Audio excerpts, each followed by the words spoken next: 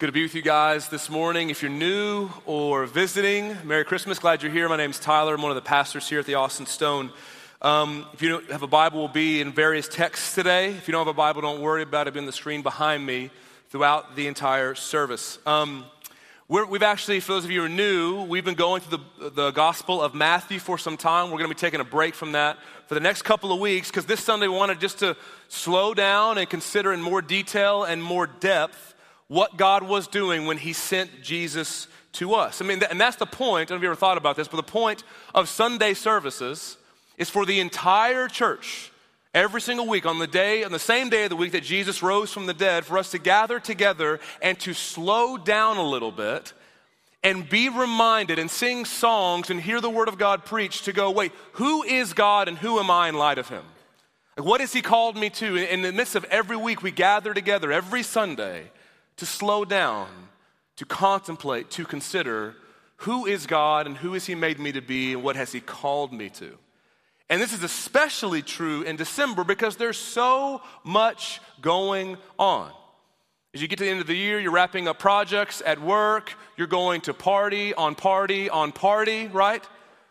You are finishing up plans and you're getting ready to travel, you're getting ready to host, and you're stressing out about who's going to sleep where and is this going to be nice enough, and here they come with their expectations and all that drama that starts happening.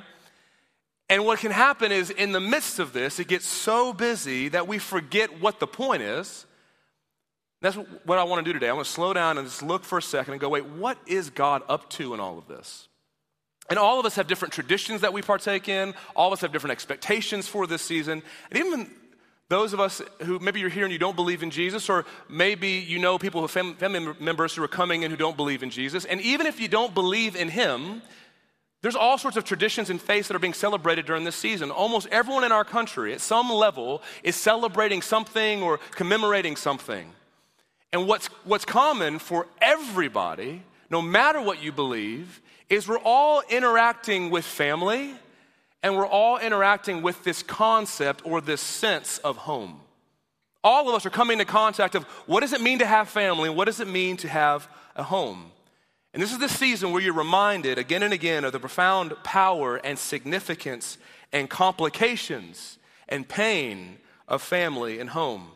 See, for so many of us, this is this nostalgic time where you're reminded that where you grew up, who you grew up with, who raised you, has shaped you more than anyone for better and for worse. See, what happens during this season is old memories of nostalgia congeal with current realities, and you're left feeling all sorts of emotions all over the spectrum. So sometimes Christmas is all that you wanted it to be. You had this vision of what it would be like, and people would open presents and they'd have thankful hearts and go, I love you. I love you too. Like you have these moments where you're gathered around and you're going, this is what I wanted it to be. But sometimes you'll have experiences where Christmas leaves you more sad than you realized, more disappointed than you wanted. Sometimes you go into Christmas with anxiety and stress because you know there are issues that have not been resolved. You know there are wounds that have not fully healed. And other times Christmas is honestly just not that eventful. You kind of wonder what all the fuss was about. And through all of these, the gamut of emotions we go through over Christmas, we're all still drawn, strangely enough, to family though. We're all drawn to want to be around family or wrestle with our understanding of what home is and where we relate to all of these things. And even the pain and even the hurt associated with family and home tells you how much you long for it. If it wasn't valuable, you wouldn't be sad that it's gone. Hurt and pain even speak to the value of family and home. And honestly, the longer that I'm alive, the more valuable a sense of family and home becomes to me. Like when you're younger, you take it for granted, but as you get old, and I'm so old now, as you get older, mid-30s, guys, as you get older, you begin to realize, no, these things are really valuable. But also as you get older, you begin to realize, if you haven't already realized it already, that family is often complicated and home is often associated with more pain. That's what happens the longer that you live. See, for me, my earliest memories of Christmas were honestly sweet and joyful. Some of the best memories of my life. I mean, my earliest memories of Christmas are me getting a beanbag chair and it being destroyed in 25 minutes. It was awesome. Sorry, Mom, cleaning that up. Okay, here we go. Like, that's what it was like. Or getting a windbreaker suit. I'm just like speed walking all day, right? Or me and my cousins waking up our parents way too early because we wanted to open up presents at 5:45 a.m. And that was most of my life. Most of my life, Christmas was full of great memories for me. It was the first time that I met Lauren's family and played bingo with them, and that's their tradition that they do on Christmas. And I loved it, but then over the last 5 years, I began to experience what so many of you have known much longer than me, is that instead of Christmas highlighting the gift that family is, it began to highlight how fragile it is to sin and suffering. It began to highlight that this thing that was a gift, that this love that we thought we shared, Christmas showed that, our love isn't as strong or as warm as it used to be. That time and distance and sin and hardened hearts had slowly begun to bring a dim sort of shine to the love that we had experienced before. Fresh hurts and fresh wounds soured the occasion, where now it's hard to be in the same room with certain people with any sort of sincerity, where you're reminded that there are hurts and there are sorrows that go too deep and are too severe to maintain what had been. When you're reminded that death honors no season, and Christmas just is not the same without your grandfather or grandmother there. Not the same without them there. See, in all the joys and in all the sorrows of this season, listen, you can't help but long for family and home. You can't help but do it. It's hardwired into you. Who you are is rooted in your sense and your identity of what family and home are. Like, you can't understand your story and what you feel and your expectations and your desires and your dreams if you don't understand what family and home mean to you. You can't help but long for it. And you don't realize how valuable they are until they're affected by the brokenness and dysfunction in us and in others and in the world. See, the Christmas story is important for all sorts of reasons because it was God becoming man. We'll never understand all that is going on in the Christmas story. But we don't think about the fact often that Jesus himself was born into the same realities of home and family as you are. He's born into the same realities that you and I are. So Jesus grew up with a family. Jesus had a hometown. He had a mother and an adoptive father and brothers and sisters and cousins and people who had known him his entire life. And he did all of that because he wanted to give you a better hometown and a better family. That's why he did it. He comes into your experience to give you something better, to be pointers to where he's taking you and taking me. So before we dive into Jesus' experience of home and family, you need to remember he already had a home and family. He already had a home, he already had a family. Before Jesus was born to Mary and Joseph in that stable, he already had this eternal, infinite, loving relationship of belonging and home and family and glory with God the Father and God the Spirit. See, it's fascinating as Jesus is praying in front of his disciples in John 17. He's about to be crucified, and he's praying in front of them, showing them how to pray, what to hope for, what to expect. In his prayer, he has this line where he makes it clear he's longing to go back home. John 17:5. This is Jesus praying. And now, Father, glorify me in your own presence with the glory that I had with you before the world existed. He says, I can't wait to come back home.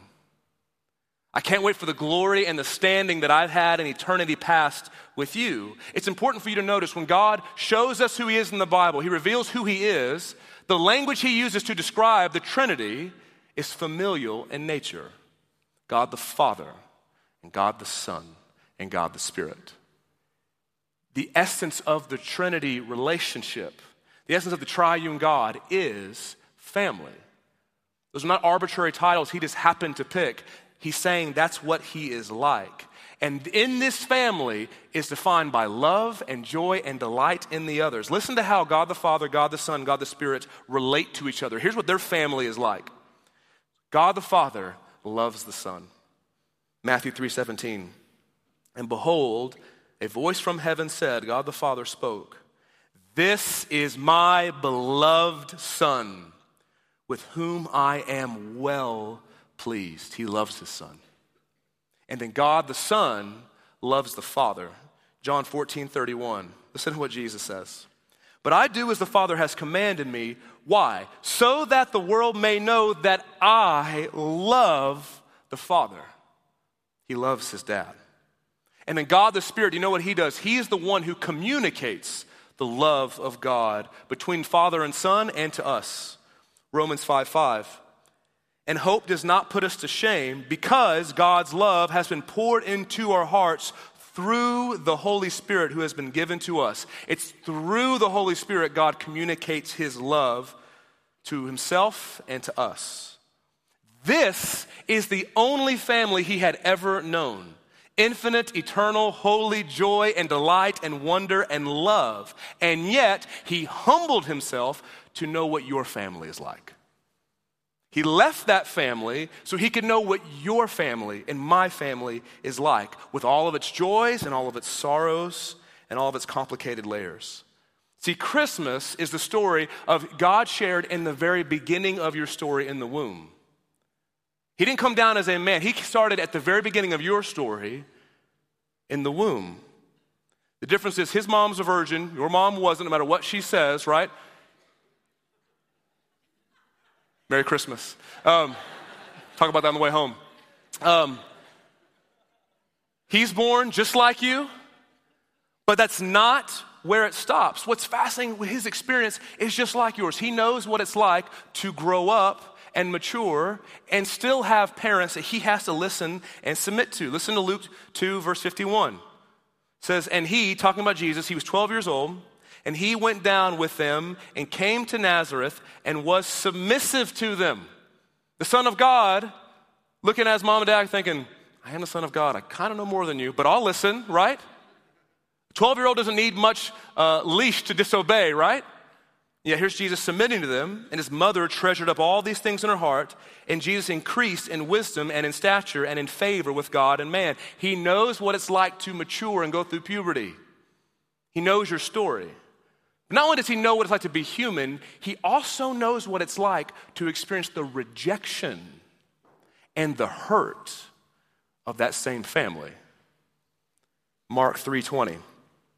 "And then he, Jesus, went home, and the crowd gathered again so that they could not even eat." Look at verse 21. "And when his family heard it, they went out to seize him, for they were saying, 'He is out of his mind.'" He knows what it's like. This is the calling of his life. And those who've known him the longest are the first to say he's out of his mind. He knows what it's like to be rejected by those closest to you. He also knows what it's like for your hometown people to be vindictive towards you when you're not who they want you to be. Matthew 13, verse 53. "And when Jesus had finished these parables, he went away from there, and coming to his hometown, he taught them in their synagogue, so that they were astonished and said, 'Where did this man get this wisdom and these mighty works? Is not this the carpenter's son? Is not his mother called Mary? Are not his brothers James and Joseph and Simon and Judas? Are not all his sisters here with us? Where then did this man get all these things?' And they took offense at him. But Jesus said to them, 'A prophet is not without honor except in his hometown and in his own household.'" He knows what it's like for his hometown not give him the freedom to change or be different than what they wanted him to be. And even more than that, at the end of Jesus' life, he is dying for sin on the cross. He says 7 things. He says 7 things from the cross. And do you know what the Son of God, suffering for the sin of the world, says from the cross? One of the 7? Taking care of his mom. He wants to make sure that his mom knows he loves her and that he wants to take care of her even after he's gone. John 19:26. "When Jesus saw his mother and the disciple whom he loved standing nearby, he said to his mother, "Woman, behold your son." Then he said to the disciple, "Behold your mother." And from that hour, the disciple took her to his own home. He's dying for our sins, and he's concerned that Mary's taken care of. He knows the commitment and the complications of family. He knows your experiences firsthand. The fact that Jesus himself, that God in the flesh, partook of family, partook of a hometown, it brings dignity and worth and honor to those things. They're not small things. If God himself partakes in something, he gives honor and worth and dignity and value to it. It is as good and as valuable as it seems. That means family, those things are worth fighting for. They're worth striving for, even when you don't want to. And that's why brokenness and pain and hurt and sorrow in the midst of family goes so deep. That's why it goes so deep. The hurt and the loss of family, it's some of the most traumatic things you can go through. It'll shape you for the rest of your life. You see, the more I get the privilege, and it is a privilege, to be one of the pastors of this church and walk alongside of people through the worst seasons of their life, I get to see again and again firsthand the power of home and family in our stories, especially when those experiences of home and family are marred by rejection and loss and mocking and letdown and abuse. See, so much of our dysfunction and our sin find their beginnings in our attempting to cope with the ways we've been sinned against or suffered when we're young. So much of our sin and dysfunctions is us being wounded by other people and then scrounging and clawing and fighting to find some way to make sense of what happened to us or what we went through. So from the passing words of disappointment or disapproval from your parents, from the mocking of friends or family, to the death of someone who's close or you love, to egregious abuse. These things shape us, they drive us, and as sweet and as good as family is and is supposed to be, they're often overwhelmed by memories of being mistreated and rejected. And they drive us, and they define us. And if we're not careful and we don't go to God, they'll end up destroying us, because what will happen is they'll become the grounds that we use to justify our sin. And what does our sin towards God do? Hurt us and hurt other people, and thus the cycle continues. They become opportunities for us to distrust and disobey. And listen, this is true when you're a child, but it's still true when you're an adult. Home and family never stop affecting you. And one of the biggest things I've learned about myself over the last 5 years is how true this is for me. I've just learned that so much of my just insatiable drive to succeed and be strong is rooted in so many ways of hurt I experienced as a kid. It's me trying to protect and make sure that I'm not taken advantage of, because I know what it's like to feel at the disposal of other people and to feel powerless. And so what I did, instead of trusting God to protect me, I protected me. Instead of trusting God to use the church or other people to protect me, I said, I'll go it alone, I'll take care of me, and I don't care what I have to do it. That's what I did. Because I wanted to protect myself and not trust God. And as I mentioned earlier in the sermon, as my family started to go through a rough patch over the last 5 years or so, and a lot of things were going on, I found myself doing the exact same things. It's so fascinating. I'm 28 years old at the time, and I'm doing the same things I did when I was 13. But I'm 28, so I'm more sophisticated about it, right? I didn't go out and buy a puka shell necklace or anything like that, right? I knew what to do. So I put up higher walls. I made the people who could know me in intimate ways, made it even more difficult for that to happen. Why? I didn't trust God to protect me. You know what happened? You know what Christmas did during those seasons? it just highlighted all of that I felt. It took this sweet memory that I had and became something altogether different. What had been joyful was now stressful to me. And I wonder what this season is like for you. I wonder where you're at.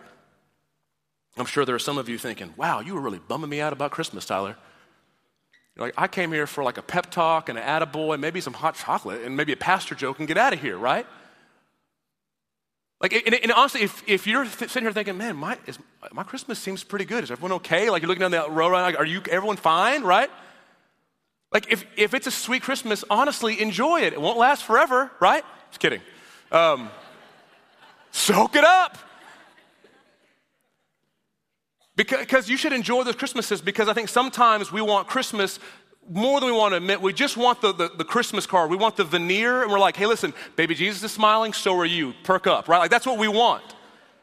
We want this idea, this veneer of Christmas. And listen, if it's sincere, that's fantastic. But you have to know that's not everybody's experience. And just because they're smiling at you doesn't mean you know them. Just because you shared a meal doesn't mean you asked a good question. Maybe for some of you, Christmas, you're already anxious about it. You're already thinking about that, what you said, and you regret saying that on the phone. You know what you said, you know you're passive aggressive, and you're sad you said it. Maybe you were quiet when you shouldn't have been. Maybe there's all this anxiety because you know, here we go. You know what it feels like. Family and home right now for you are not safe havens and a refuge. They're complicated and they have pain. So maybe you're even numbing yourself now in all the various ways we do that. Here's the good news. Jesus is familiar with your pain.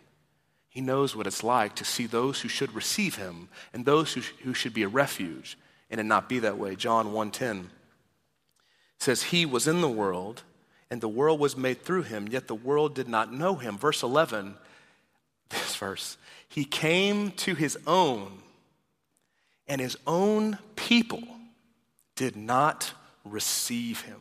Those who should have received him with open arms are those who pushed him away the quickest. He knows what it's like. He knows personally the hurt of hometown and family.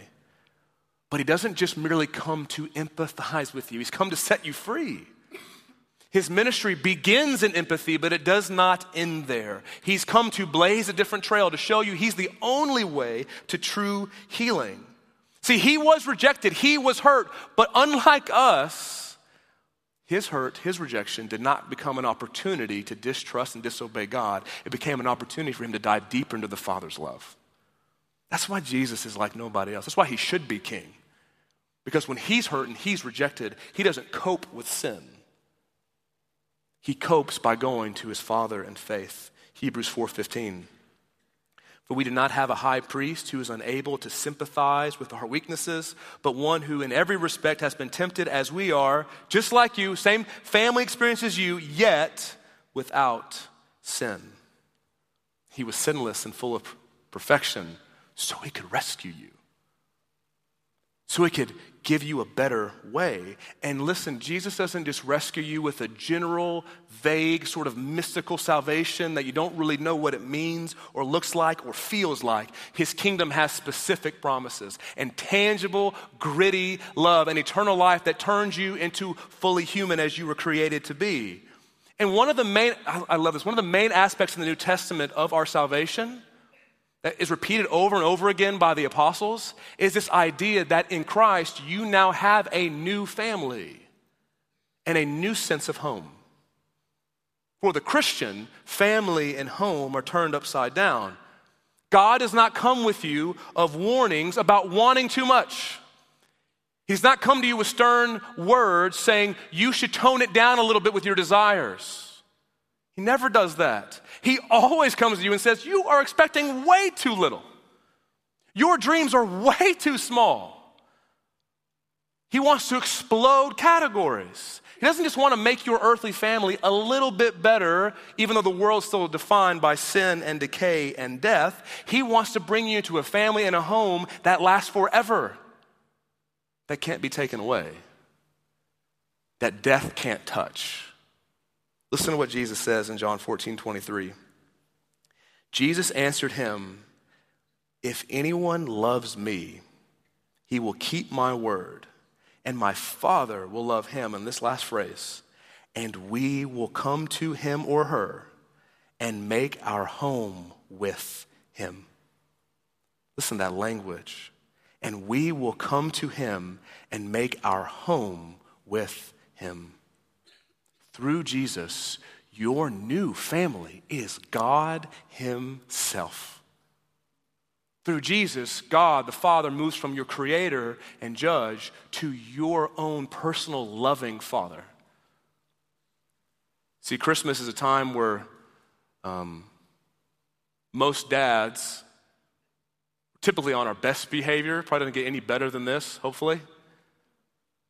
And at this season, if you ever see a father, especially with young children, a father being playful, laughing, holding his kids, talking to his kids with affectionate tones, holding his kids as they're crying, do you know why God made fathers and children? To teach you what he's like. That's why dads who are absent and not caring make it so difficult for us to understand how God is a father, and I get that. But even if you don't have one, when you see a good one happening in front of you, that's meant to be God saying, that's what I'm like with you. And you see the tenderness, and you see the warmth, and you see the compassion, you see the kindness. That's what I'm like to you now if you're in Christ.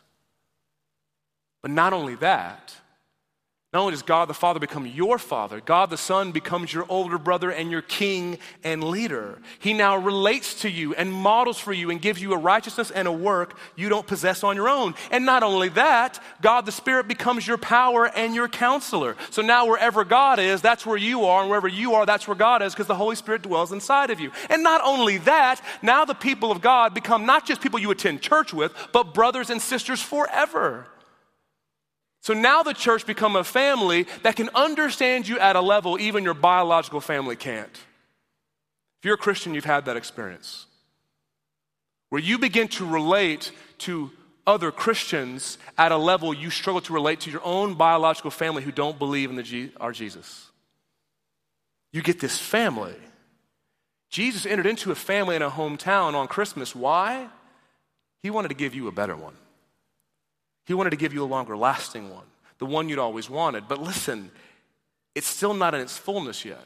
It would be disingenuous for me to act like all of God's promises have come to fruition, because they have not.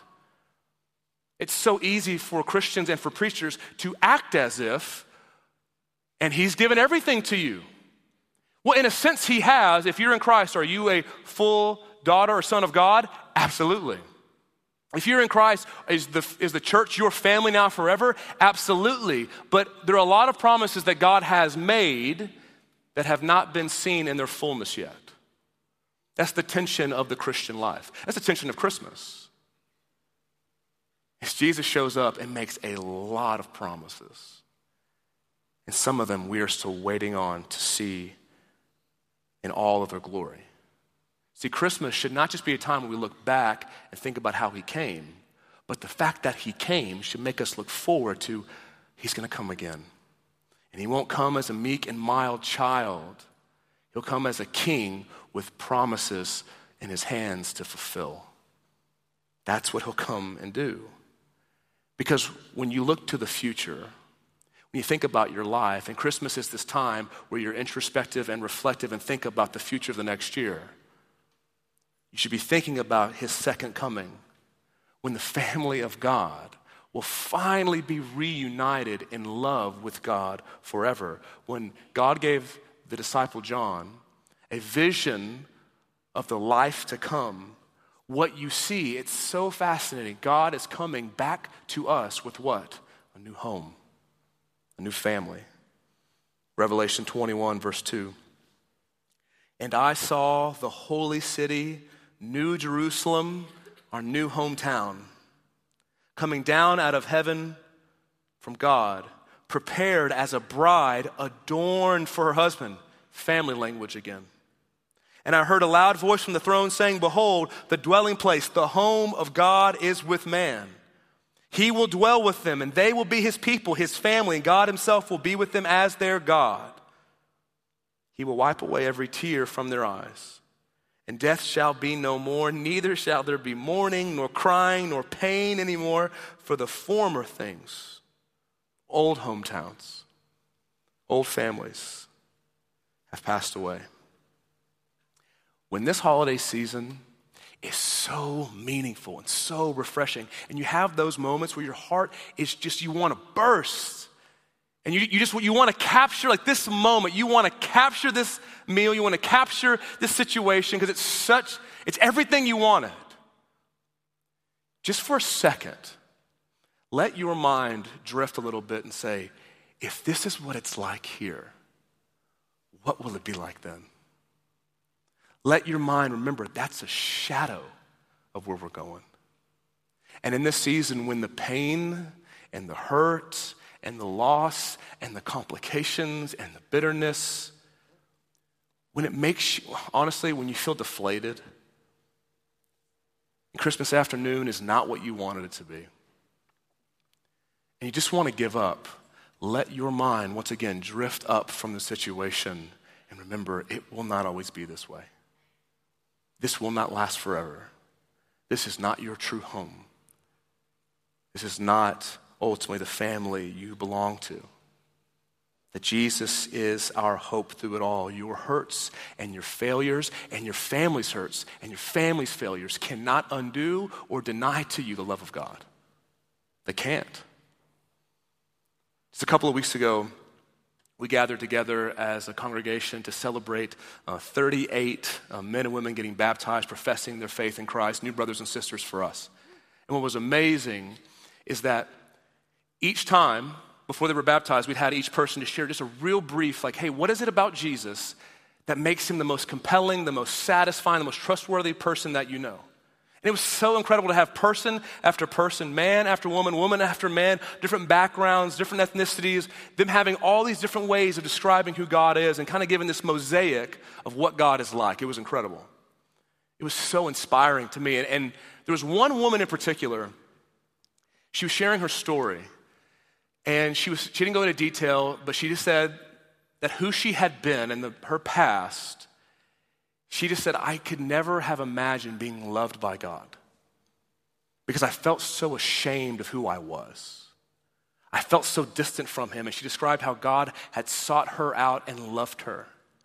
And as she's concluding her story, the last line she said, and it's been in my head for 2 weeks, the last line she said before she was baptized, she said, because he's a welcome home kind of God.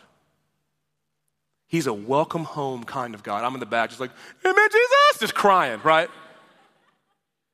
Because I thought there could not be a better image for what God is like at Christmas. He's a welcome home, open arms kind of God. You have your background and your story saying it couldn't be this good, and him saying, you don't get to define who I am. I'm a welcome home kind of God. And nothing and no one can take that away. Let's pray together.